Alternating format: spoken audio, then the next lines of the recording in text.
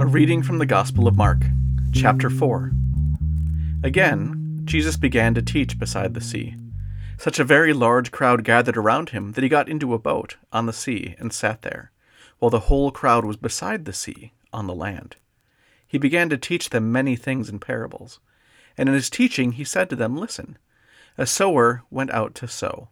And as he sowed, some seed fell on the path, and the birds came and ate it up. Other seed fell on rocky ground, where it did not have much soil, and it sprang up quickly, since it had no depth of soil. And when the sun rose, it was scorched, and since it had no root, it withered away. Other seed fell among thorns, and the thorns grew up and choked it, and it yielded no grain. Other seed fell into good soil, and brought forth grain, growing up and increasing and yielding 30, and 60, and 100-fold. And he said, 'Let anyone with ears to hear, listen.'"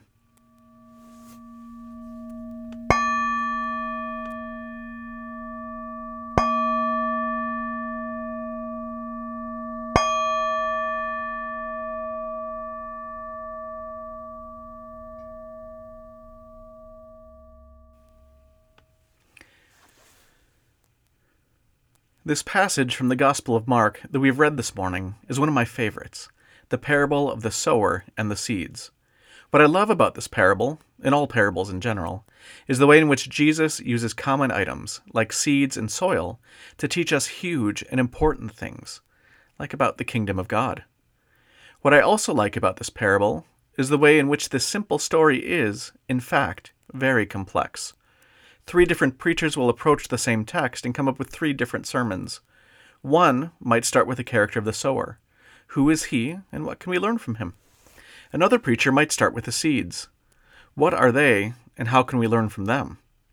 A third preacher, this preacher, might start with the soil and ask questions like this: what is the church's role in preparing the soil? And what kind of soil are you?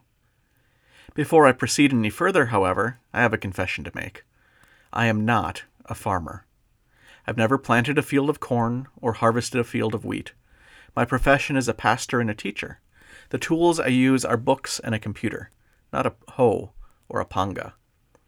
The same is true for many Americans.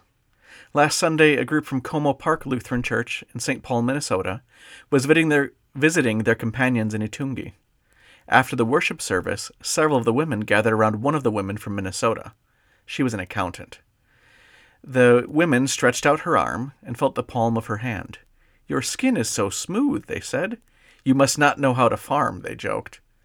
Now, I wonder how many of you here in Kihesa know how to farm. How many of you grow your own corn or bean or vegetables in your yard or on your own shamba?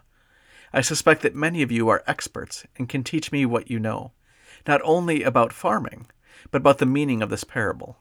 Someday, I would like for you to teach me. This morning, however, I'm here to share with you what I know. The first thing I know, and correct me if I'm wrong, is that seeds require good soil to grow strong. Seeds for plants and seeds of faith.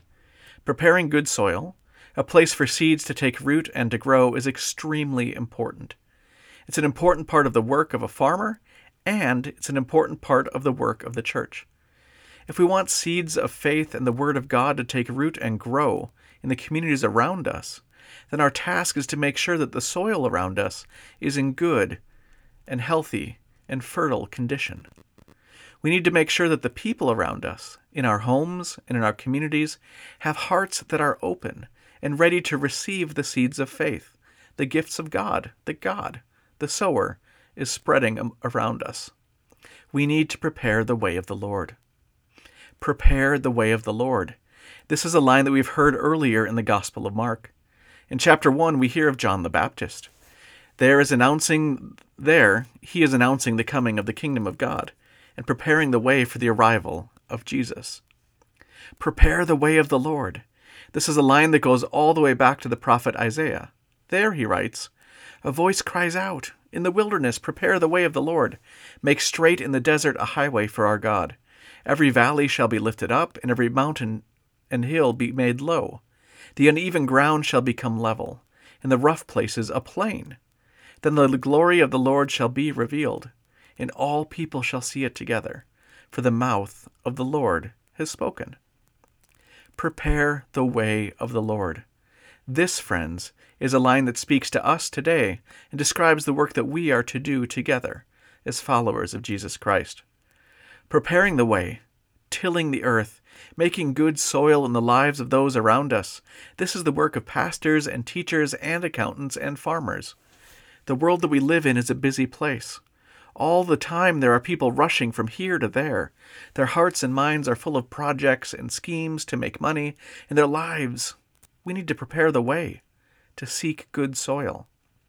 With violence and death, and disease and suffering, there are many in our lives, in our communities, and in our homes, whose hearts and minds have hardened and turned to stone. In those places, too, we need to prepare the way to seek good soil. And then there are the outcasts. Having been forgotten and lied to or ignored and pushed aside, they lose hope. Feeling like they have been burned by individuals and society, their hearts and their minds are scorched. Among them, we need to prepare the way to seek good soil. And when we confront the powerful, comfort the afflicted, and bring hope to the hopeless, we do as the prophet Isaiah said.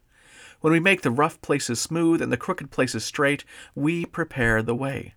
We prepare good soil for the Word of God and the promise of God's love to take root and to grow.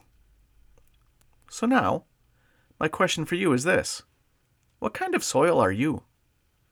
Because you are in church, or you call yourself a Christian, do you think you are good soil? Or are you aware of your own brokenness and your failings? Do you think of yourself as dusty, rocky, or dry soil? What do you think about others?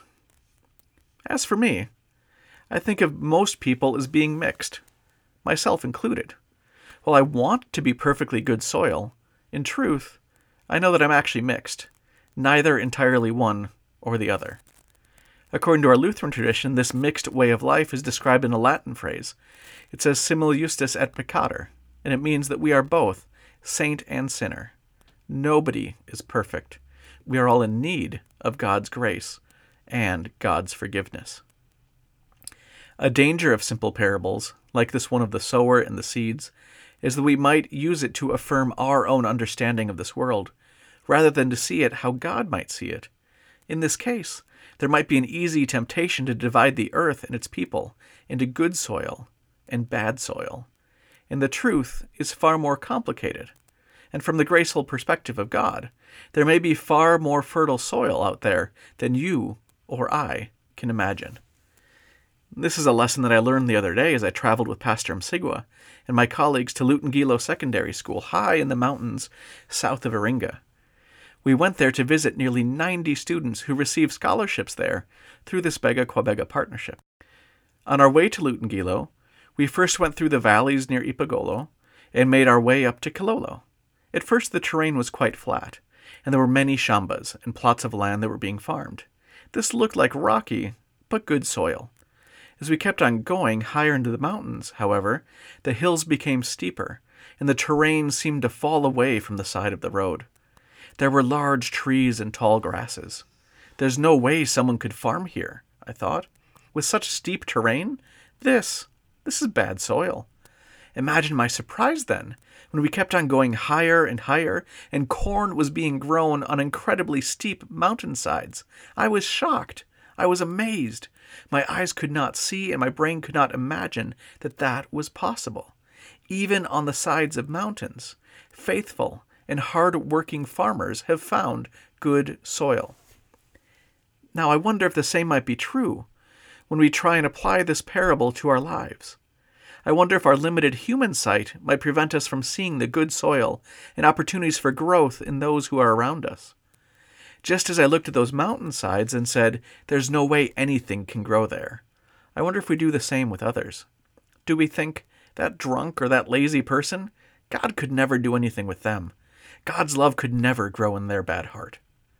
I wonder if we do the same with ourselves sometimes, thinking that God's word and God's love could never take root in our own lives.